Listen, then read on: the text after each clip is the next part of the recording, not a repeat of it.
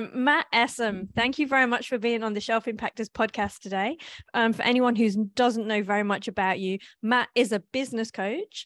You take on specialist clients, so you're quite selective who you work with, but you work with freelancers and small businesses. Why don't you tell us a little bit more about you and how you came to be here today? Yeah, sure. So my journey really started because I had my own agency. It was a kind of very small boutique agency. And in about 2015, I just finished reading The 4 Hour Work Week. Have you read that book? I have indeed. Yeah, Tim Ferriss, right? Yep. And I kind of got this thing into my head about like world travel, passive income, lifestyle design, all the stuff that he talks about. And I built this agency and I kind of felt like work was either really creatively fulfilling and really exciting, but never had a budget that was big enough for us to really work with. Yeah. Or it had a really great budget, but it was pretty boring. And sometimes we didn't ever want to put it on our portfolio. And so I was like, well, what about if I just do the work that's well paid and I get my kind of fulfillment from traveling the world and working from a beach in Thailand? So I kind of set off around the world with this boutique agency. I built it so it's fully remote. And it was great for about 6 to 8 months. And then I got to this point. I was traveling in Canada and I was snowboarding at the time, right? And I had filled my Instagram feed with all of these kind of digital nomad, don't you wish you were me, Mondays are fine, you just hate your job kind of posts, which I'm a little bit embarrassed about now. But I was kind of from the outside living this incredible 4 hour work week, traveling the world lifestyle. But the truth was, Lisa, like on the inside, it felt like things were totally different. And I'm sure you and everyone listening has had one of those moments in life where you kind of feel like, I'm pretending to the world to be maybe someone I'm not, or I'm pretending that I have everything together. And actually inside, I feel a little bit like a fraud. And so I remember this moment distinctively. I was sat on the side of a mountain in Canada. It was an incredible view. It was probably like a Tuesday afternoon. And I take this photo and I'm about to upload it to Instagram. And I stop myself. And I'm like, I can't ignore this feeling anymore that I just am being disingenuous or like I'm portraying something to the outside world that isn't true. And literally, I kind of, maybe there was like a karmic moment. The universe must have heard me, because at that exact moment, I get a message through from my mom that just says, please call me as soon as you can, which is like never a great message to get when you're on the other side of the world, right? Yep. So I'm like, oh crap. So I go back to my hotel, call my mom, and she tells me that a family friend has passed away quite suddenly and unexpectedly, and that she thinks I should probably come back to the UK. And so I'm like, right, wow, like one of those moments basically where everything just kind of gets shaken up. So I try and sell all my snowboard stuff as fast as possible, book the next flight back to the UK. And I kind of get back to the UK, and the person that passed away was fairly young, right? So it's not as if it was expected. And I just kind of got to that moment where I was like, something needs to change here. And I think this is kind of my wake up call. And I remember I don't know if you've seen, there's a Steve Jobs commencement speech where he says, he gets up every day and looks at himself in the mirror and asks himself, if this were the last day of my life, would I be doing what I am doing today? And if the answer is no, too many days in a row, then he knows that something needs to change. And that's kind of how I felt. And I looked at myself in the mirror and I was like, this isn't actually what I want. I've got a bunch of clients that I don't like working with. I don't get paid on time. I'm constantly in different time zones trying to fit calls in to fix stuff that I don't really care about. And I just kind of had to be faced with the reality that I'd built a business and then kind of tried to fit my life around it.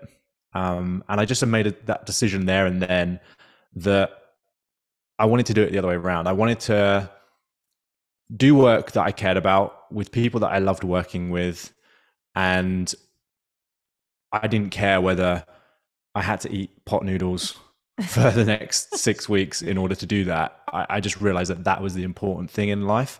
And that was kind of the start of this journey of kind of where we are today. And I can tell you a little bit more about the next phase, but that's kind of the baseline context of like how I got to that point. And I think we'll dig a little bit deeper into that later on, because there are things that I've listened to when you've done other interviews that talk about this finite time, and how you read Daniel Priestley's book and Tony Robbins, and you wanted to compress that. So that's something I'm very conscious of. So maybe your story probably resonates with me a little bit as someone who's traveled here, there. And whenever I feel like something's a little bit static, I seek to change it and shake it up.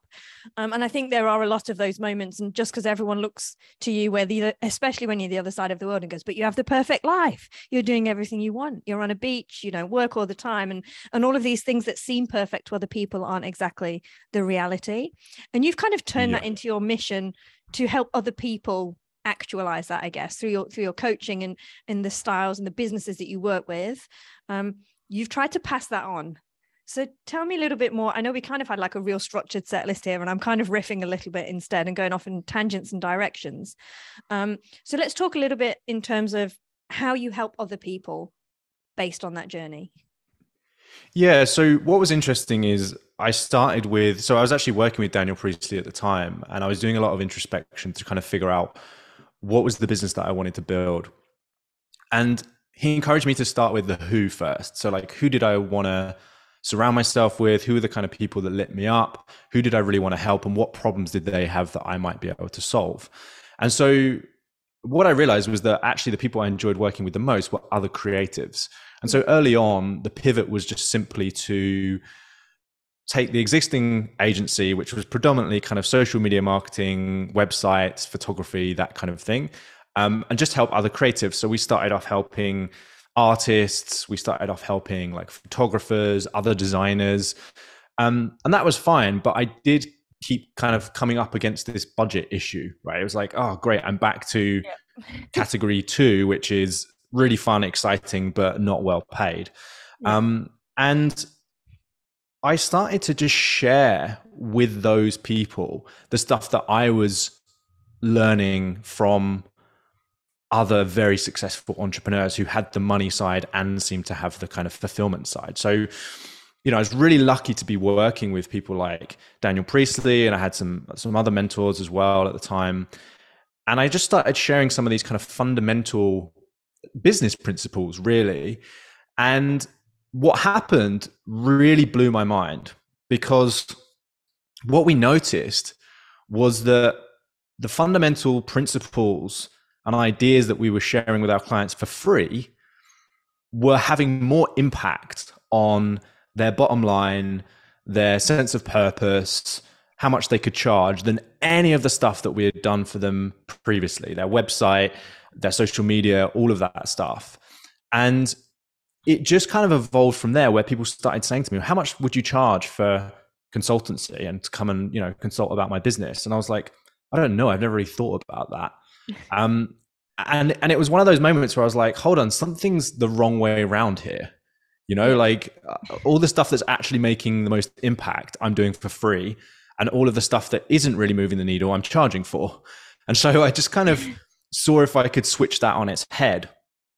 And that's really where this business today evolved from. It started with these kind of like basic business principles that made some fundamental shifts, but then I combined it with a lot of the stuff that I'd actually been doing on the side, around kind of coaching and personal development. I'd always been into that world. And what Daniel Priestley and a few other coaches helped me see was that actually all the stuff that I was doing in my spare time and all of the other hobbies that I had were putting me in a unique position to help these people. And it wasn't just about the business fundamentals. It was actually about all of the journey that I had been on through that introspection and all of the things that happened to me in my life and the books that I had read, and my ability to, I suppose, see things that other people couldn't, and really kind of help them work through a lot of the internal challenges, I suppose, that I think a lot of creatives have around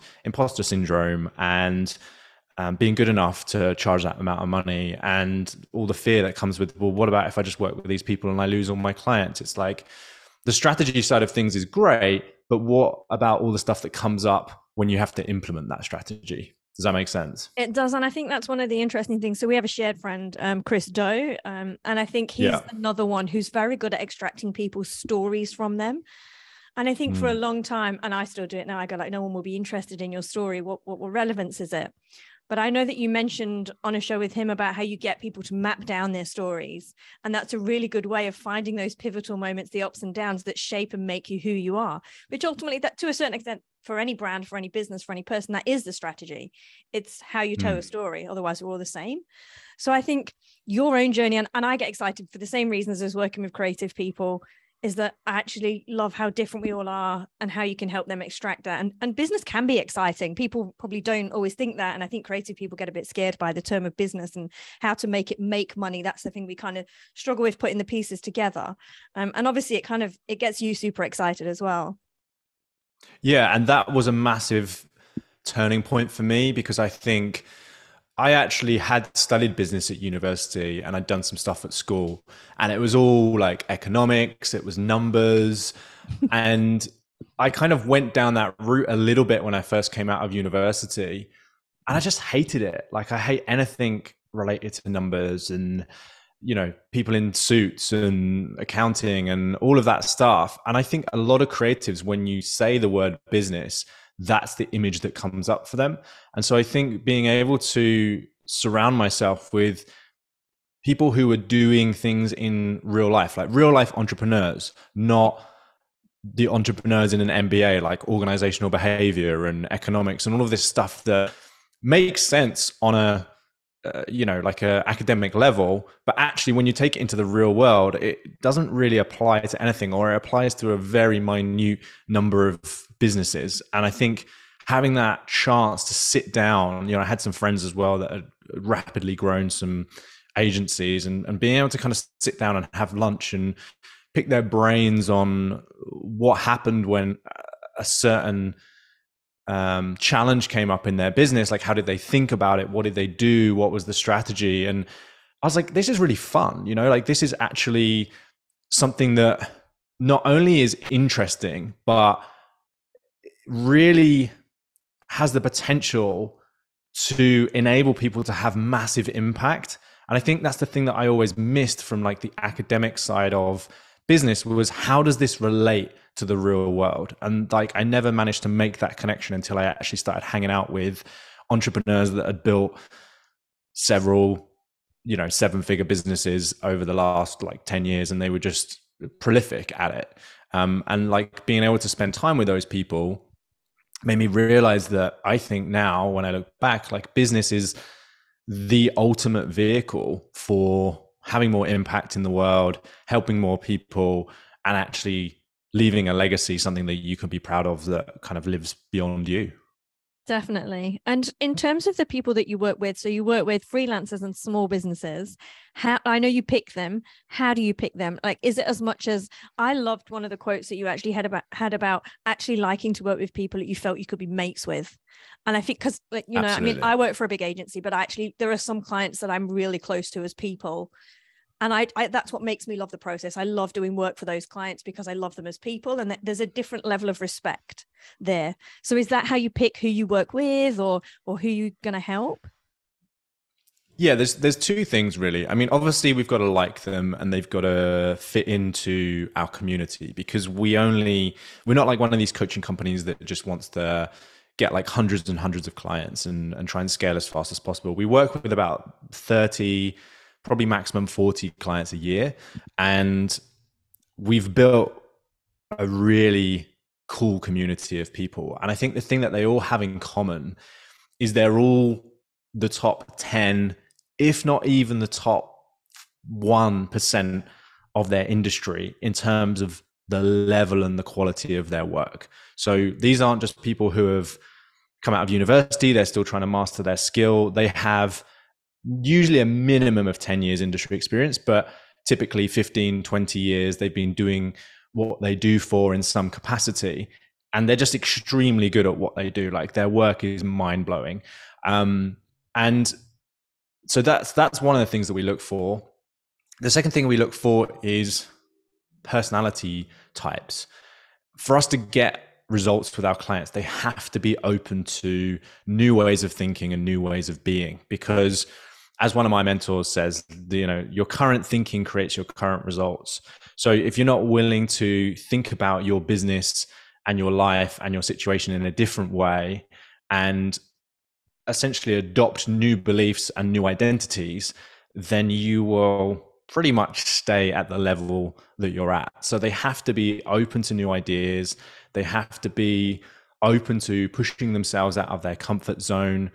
And they have to have a level of success, because really when we're operating at that level, it's the 1% to 2% that makes the biggest shift. And there's another phrase that I hear a lot in the kind of high performance coaching world, which is small hinges move big doors. Yeah. And so really, like, when we're working with people, we're often looking for the very kind of small distinctions that are going to totally level up their life and business. And so they have to have a foundation of skills and businesses, and like they have to have some fundamental things in place for us to be able to really unlock that potential and kind of take things to the next level. Yeah, of course. And I guess if you're working with those top percentage in each of those, you, like in the terms of Ikigai, you've got the people that are most passionate. They've put the work in, or else they wouldn't be where they are. So I guess in engaging with you, they just want to push it that little bit further. It's kind of a natural solution. Yeah, or they've kind of become a little bit, I guess fed up is the most basic term. They're just a little bit fed up with their business because it's not really giving them what they want. And they're often looking around either at other businesses, or they're looking at other roles. They're seeing creative director roles coming up for 80 grand, 100 grand a year, and thinking, well, that's like double what I currently pay myself. And I have the whole responsibility of finding new clients and managing projects, and I work on the weekends. And so sometimes they kind of get to that point in their life where they're really just questioning, why am I doing this? Like, because at the start it was because I loved the craft and I'm really into this, but like this, I'm kind of a little bit bored, or I'm a little bit fed up with that. Yeah. And do you think the pandemic has kind of accelerated some of those? Because I think it made everyone think differently. I kind of love all these moments that give us the potential to change and massive shifts. They're challenging at the time, but I think that's probably when you get some of the better results. So did you see any changes during the pandemic? And, was there more demand? Was there less demand? Was people a little bit panicking? Yeah. I mean, like, the pandemic was a blessing in disguise for us in a couple of ways. Number one, it forced me to do something that I've been wanting to do for a while, which is take everything fully remote.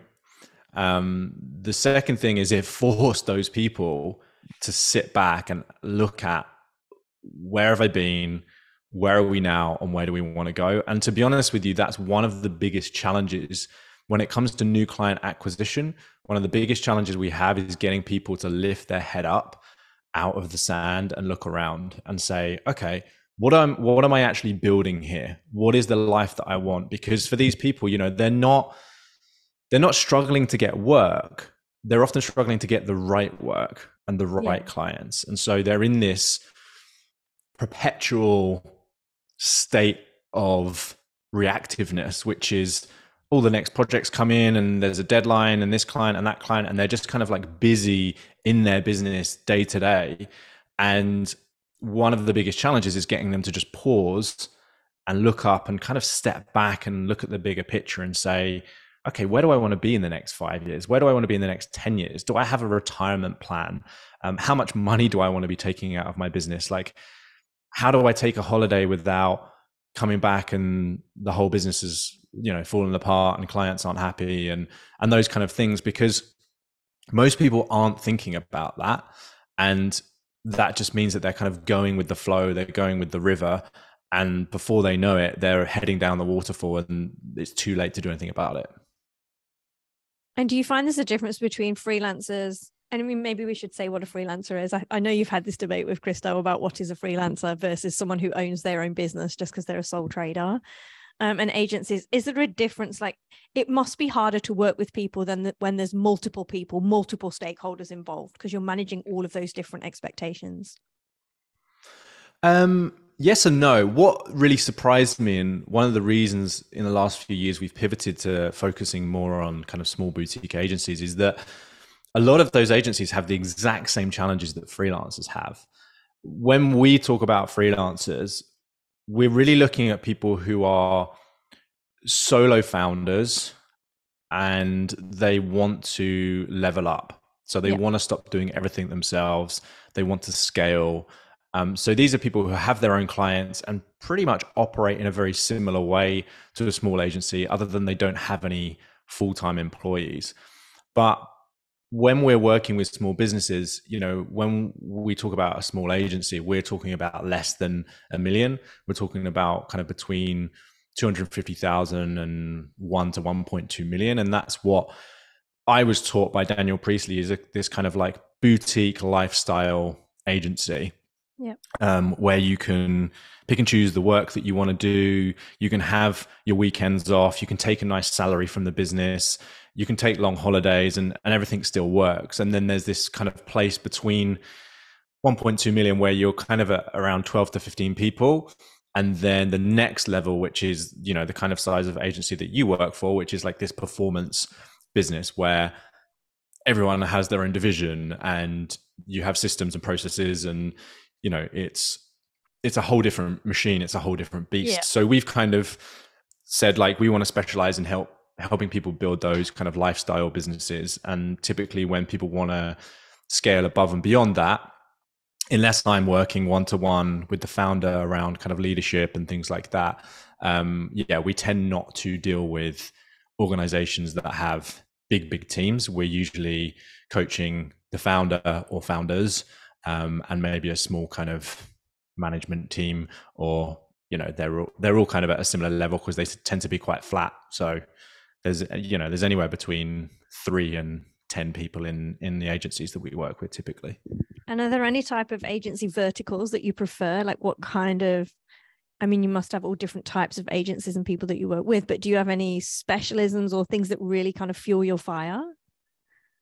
Not really, no. Like, I love the variety, actually. And what's interesting is a lot of agencies that we work with, when we encourage them to niche down and be specific, one of the reservations that they have about that is they don't want to be pigeonholed and they don't want to lose the variety of work. But what's interesting is when you niche down, you often get more variety. So, we're saying we work with boutique agencies in the creative industries that earn between 250,000 and 1.2 million. Yeah, we're like very specific about who we work with, but actually there's a load of variety in that. Yes. So we've had the opportunity to work with, like internationally recognized animators, all the way through to kind of audio branding agencies that work with some of the biggest electronic music artists in the world, your deadmau5s, your Tiestos, all of those kind of people. So that really buzzes me, that kind of one day I'm talking to a photographer and then the next day I'm talking to an audio branding agency or a voiceover artist or something like that. I actually love the variety because at a fundamental level, all those businesses are exactly the same. It's just the type of people they work with and the kind of work that they do, and being able to be involved indirectly in that work is actually really creatively fulfilling and interesting. And that's why we have this awesome community of like, hey, we just did the Edinburgh Tattoo and like, here's our projections. And hey, we did the, Jubilee celebrations and hey, we just did this thing with Defected Records, and like, that's all going on in the community. And I think everyone buzzes off that, like to an equal amount.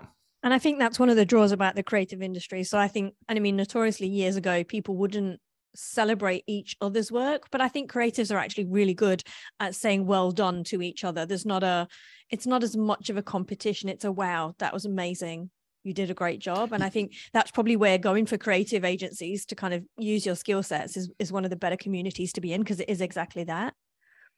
Yeah, and especially when people realize that the people in the community aren't really their competition. When you help them with that story piece and you help them with that niching, you realize that you can have 2 photographers in the room, but they will never be direct competition, because one photographer is specializing in like food photography and the other one is specializing in helping like creative entrepreneurs and creative agencies or something like that. So like those 2 people are never going to be in direct competition, and that's why we're able to have kind of multiple skill sets and similar industries in the community without people feeling threatened or like they need to protect their ideas. And I think there's plenty of work to go around for everyone. And to your point, everyone's story is different. Everyone's purpose and kind of what gets them excited is different. Exactly. Yeah. So how do you get people to tell their stories? How do you, and I know you've spoken quite a lot about how important it is to embrace your own narrative and then inject that into whatever it is that you're doing. How do you do that? Yeah. So there's kind of several stages. And for anyone that's read Donald Miller's work, they'll probably be familiar with the different archetypes and the arc of the story and things like that. But we kind of go back a layer where we actually get people to just deconstruct their life. And I think one of the biggest things for me, one of the biggest ahas when I was going through this process was, oh, actually, the fact that I did a life coaching qualification 5 or 6 years ago, and the fact that I actually know quite a lot about NLP, and the fact that I, in my 20s, went through a very stressful period and started having panic attacks and learned how to deal with that. And all of these things actually relate to the business that I'm building today. Like everything that's happened to you in your life is relevant to your business. And I think once people can see that, they want to dig down and they want to uncover things. And so I suppose the easiest way to explain it is just to give a few case studies and a few examples. So the first one that springs to my mind is a photographer we worked with, actually based in Australia, based in Sydney. He's called Evan McLean, and he's just an awesome dude, incredible photography. When he came to us and when he was first starting working with us, he was doing a lot of events. He was doing quite a lot of corporate stuff, and it was okay. He was earning good money, and he was kind of happy with where the business was at, but he just didn't feel like he was doing what he was called to do. And so the process that we went through was kind of like going back through his life and looking at like what were the themes, what was consistent. And he studied, I think it was like environmental science or something like that at university. He had a bunch of stuff around the outdoors. He had, fascinations with the built environment and all of these kind of things. And when we unpacked this story, it was so clear that is where he should have been focusing with his photography. And he had a lot of this kind of incredible landscape stuff already, but he was like, oh, no one really pays for this. And this is just something I do as a hobby. And it was about helping him marry those things up between the kind of commercial problem solving side of things and the imagery. And I think this is what a lot of creatives really struggle with, is they get so fixated on their skill set. So for Evan, in his head, he was like, I am a photographer. And it's like, that identity alone is so limiting, and it's so like it doesn't do justice to everything that has happened to you up until this point, and all of the soft skills and all of the things that actually allow you to solve a problem. So one of the biggest mindset shifts that we often have to guide people through is this difference between a skill set or a service provider and a problem solver. Yeah. And so part of this process, Lisa, is kind of like helping them see how all of the events in their life, all of the people that they know, all of the hobbies that they have, the things they geek out on in their spare time, actually put them in a unique position to solve a problem for someone. Yeah. And when they see that, they're like, oh yeah, I'm not just a photographer. Like the camera and photography is just my tool, and it's just like the output, but there's so much more that goes into creating an image or a campaign or whatever it is that they're doing for that end client. And that process is really kind of taking them back through their life. And then it's not necessarily about just telling one story. It's about telling the stories that are relevant to that person and that problem. And so for Evan, it was like when he was approaching a certain kind of environmental agencies and organizations, it was like, oh, I actually studied this at university, and one of the things that we found was and he kind of tells this story about the experience that he's had, and then all of a sudden he's got rapport, he's got the attention, he's got the credibility with this ideal client, and then there's a conversation to be explored about how do we collaborate, how do we work together, how do we help you with some of these challenges you're facing, versus, hey, do you like these images? Do you think they could help? Do you think your website would look better with them, kind of thing?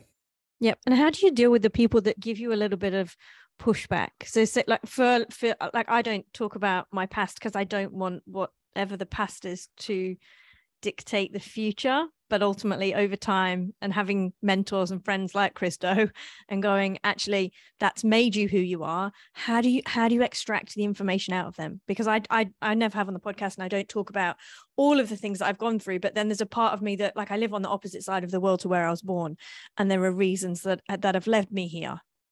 So what about those people that are a little bit less willing to kind of to dig deeper into their stories? Because I assume it's super important.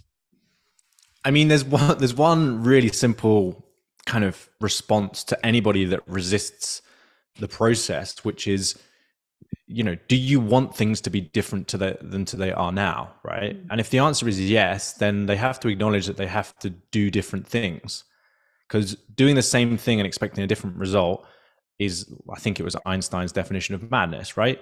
So there's a very fundamental thing there. If people meet resistance, it's like, what? Just reminding them, like, why are they coming on this journey? What is it that they want to change?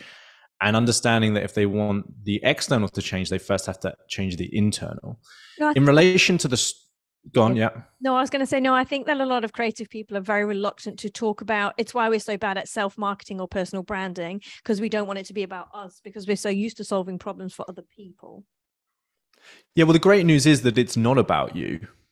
So the story piece is not about you in the context of, hey, look at me, I've had this incredible story, aren't I so great? Daniel Priestley talks about it, of kind of your story, or he talks about the key person of influence, right? Becoming a key person of influence. And people have a resistance to that because they don't like putting themselves out there. And so he says, becoming a key person of influence isn't about being in the spotlight. It's about being able to shine the spotlight on other people.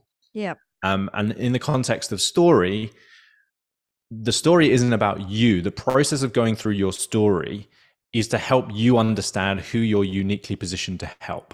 Yeah. So there is a part of it that is introspective, that's self-focused, and that's quite uncomfortable for people. But ultimately, the end goal isn't for you to then go out and just constantly say, oh my God, I've had this traumatic background and this happened to me when I was younger, yada, yada, yada. It's about you understanding why you're in a unique position to help these people. And it's totally up to you when you tell that story, kind of what you leave in, what you take out. It just has to be relevant to the person that you're talking to. And I think it's a human response, and it's how we build connection with people. If someone starts telling you a story about their sister, if you have a sister, you automatically relate to that. Yeah. Right? So it's like the power of story isn't about you, it's about our ability to build connection and to change people's perceptions and their ways of thinking. So I see story as a tool to have more impact with other people, rather than putting myself in the spotlight. I think that's perfect. I think that's a really well articulated, and I think that will help a lot of the people who listen to this podcast to understand the fact that it's actually never about you.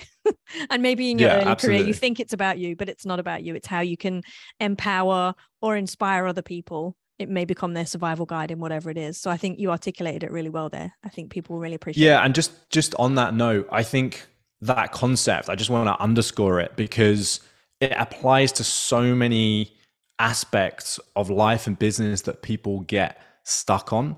Anytime someone comes to me and says, I'm feeling really unconfident about sales, or I'm really struggling with raising my prices, or I don't want to go and reach out to people, whatever it is, the crux of that problem is always that they're way too focused on themselves. Yeah. So they're more concerned about their perception of themselves or other people's perception of them than they are about the impact that they can make or the person that they can help. So being able to shift your focus and realize that none of this is about you.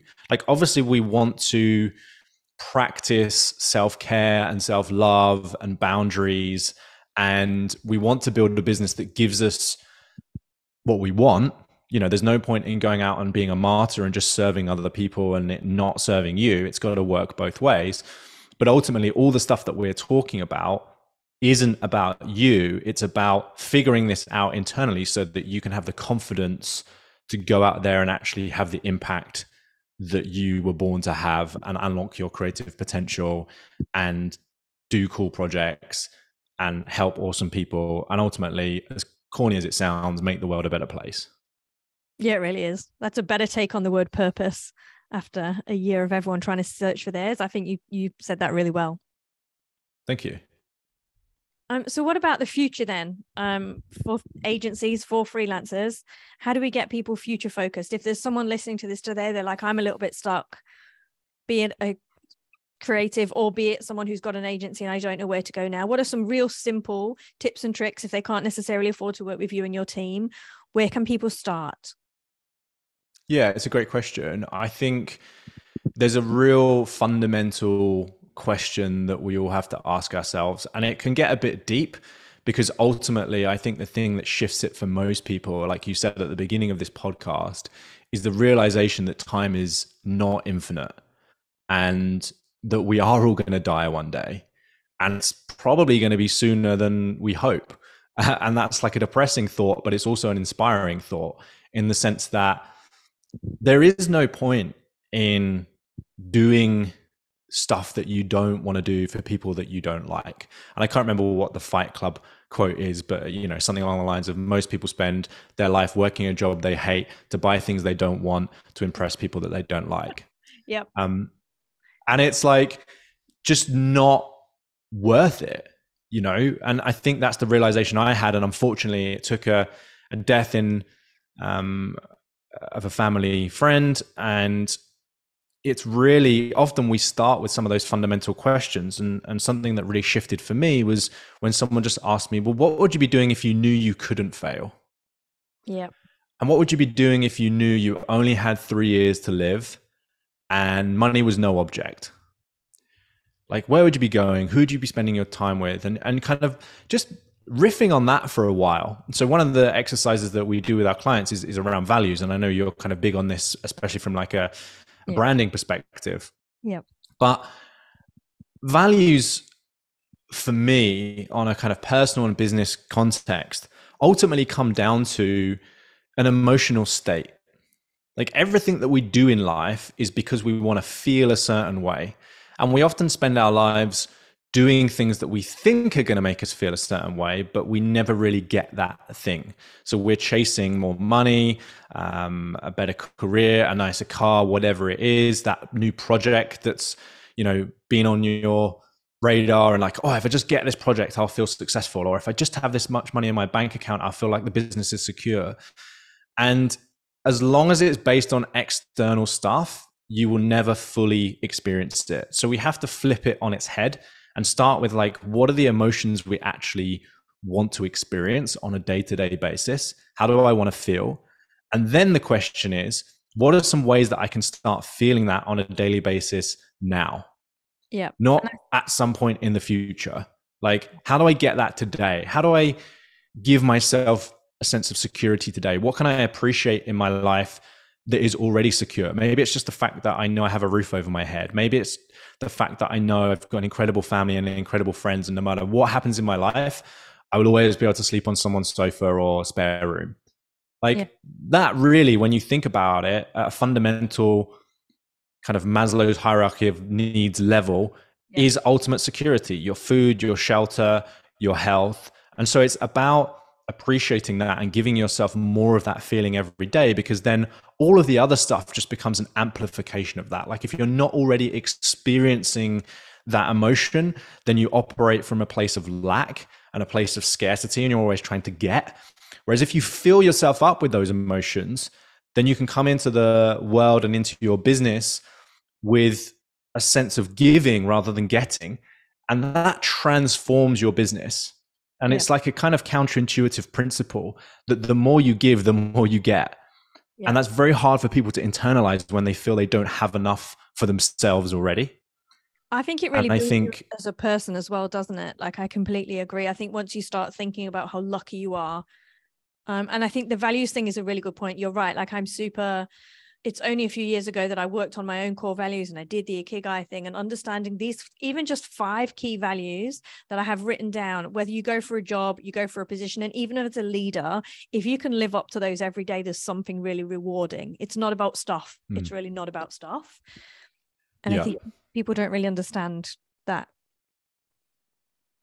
Yeah, and it informs everything, like the kind of clients you work with, the kind of business that you're building. And I think the problem with the creative industries, and especially the world of branding, is that these terms get thrown around so flippantly. And we talk about, oh, what are your brand values? And people kind of just start throwing words out there, and they're like, oh yeah, I'm totally that, I'm totally this. And like you said on Jacob Cass's podcast, it's like, are you though? Like, are you actually living this? Is that who you are? Or is that like someone you're aspiring to be? Or is that an identity that you've created for yourself? Or are you actually living these values on a day-to-day basis? Yeah. Yeah, it's super important. And to assess them regularly.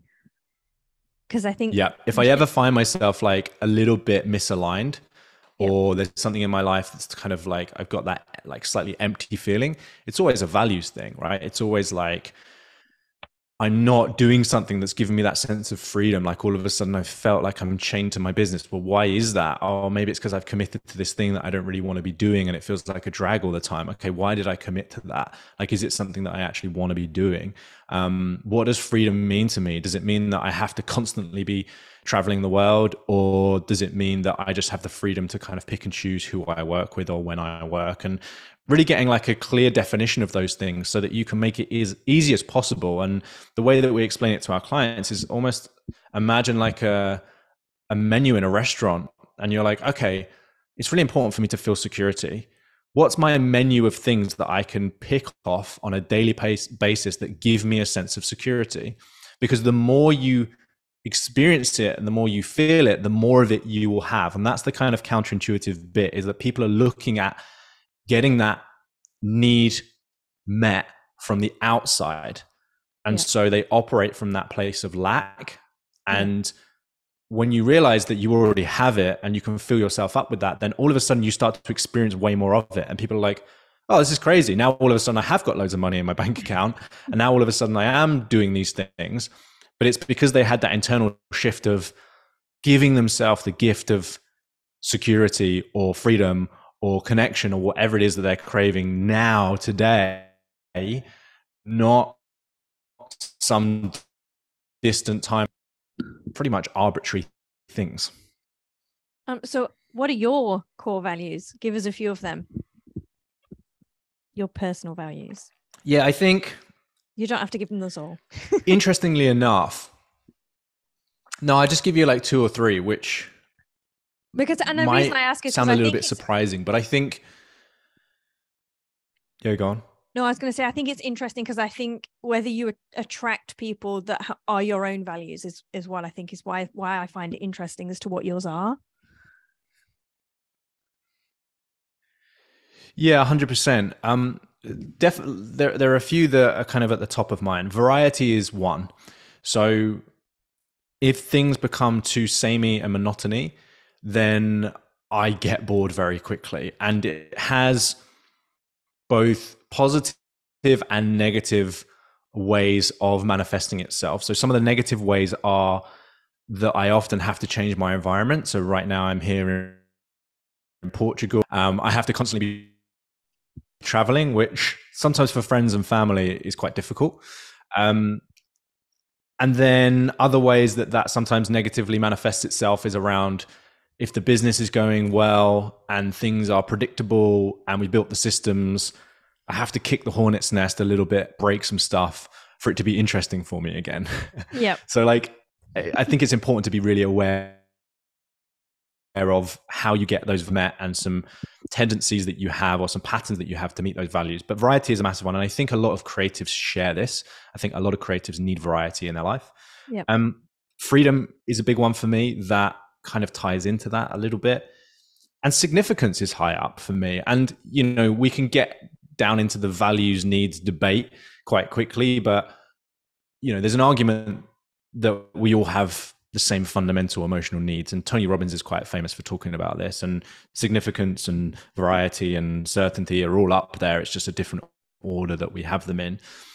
I think a lot of people need to feel significant. They don't like to admit it, and they don't necessarily have good or productive ways to get those needs met. So for me, a big shift in my life was understanding how to feel significant in a way that positively impacted other people. And that's part of the reason I've built the business that I have today, is that it gives me an extreme amount of fulfillment and a sense of significance when we collectively help someone see their own potential and unlock their potential and realize that they have the ability to have more impact, to earn more money, to have more freedom, more time, all of that stuff.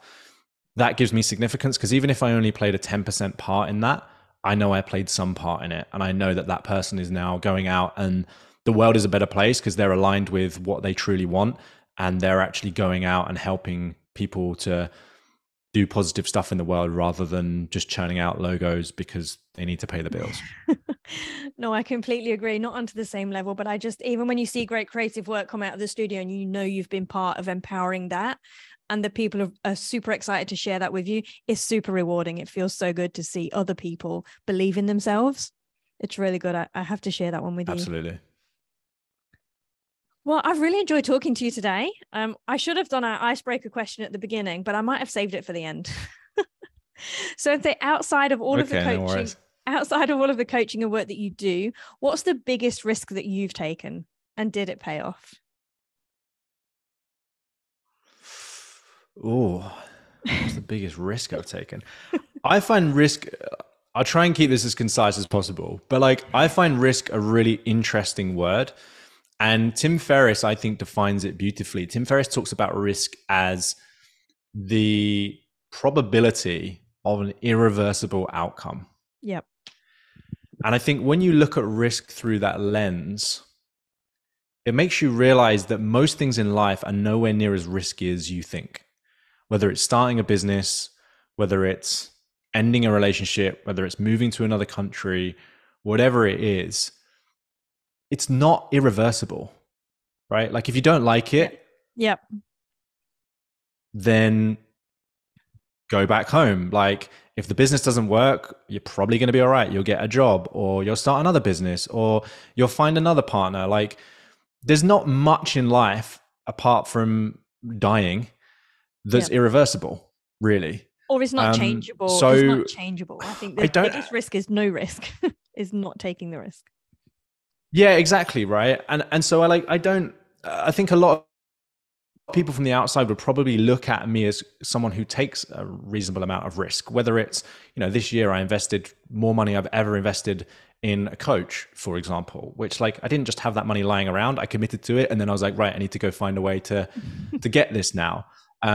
Or, going to different countries and just working in different countries. And it's risky in the sense that, I don't know, like I'm here in this Airbnb at the moment, and literally 10 minutes before we started the podcast, they started drilling the road outside, and, like the internet sometimes drops out, and like, there's a bunch of stuff that goes wrong, and there's a bunch of stuff that isn't the way that you think it was going to be. But ultimately it's not risky because, like I said at the beginning, when you notice, should I say, the level of security that most of us have in a time where we have the kind of support and resources around us. And I know sometimes it doesn't feel like that because it feels like the government's against us, or it feels like the economy's going south, or it feels like, the job industry is this and that and the other. And like, I know there's stuff happening on a macro level, but when you look at your own life and you look around and you say like,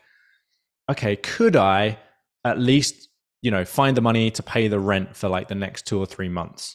Okay, that's looking quite likely. Great. Like, even if I didn't, is there anyone I know in my network that would support me? And even if we've got kids, like, would they let us come and stay with them for a while? Like, I think, the Ukraine thing is like such a beautiful example of that. It's like these people had to flee their country and they had nowhere to live.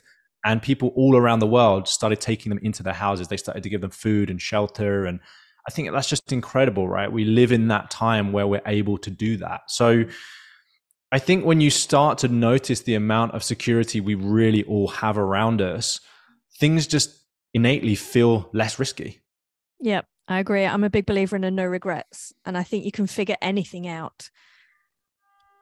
Yeah, absolutely. So I know that was a bit of a kind of like political answer to your question, but I could have just made something up and be like, oh, this time when I did a skydive in New Zealand, that was crazy. It was this massive risk. But even that, realistically, when you look at the stats, isn't that risky? No, that was a great answer. Matt, thank you very much for being on. Do you want to give people your contact details? I will also put it into the show notes as well. But how can people get in touch with you? Yeah, I mean, I've got quite a unique name. So if you literally Google Matt Essam, most of the stuff that comes up is about me, thankfully. What I would love to give as a gift to your listeners is just a free copy of my book. If you kind of want to dig down into some of these ideas and some of the things that we've been talking about a little bit more, you can head to create-prosper.com. And if you put that in the show notes, or just search for Create and Prosper and then my name. I'll pop it in the show notes too. Yeah, you can head to that page, and at the moment, I think if you're outside of the UK, you can only get like the Kindle or the PDF version of it. But the book's there. There's no like hidden things like, oh, now you have to sign up for my course or anything like that. So yeah, you can download it, and it's just a good way to kind of dig into some of these strategies a little bit more. Amazing. Thank you very much, Matt. Thanks for your time. I appreciate it. Thanks for having me.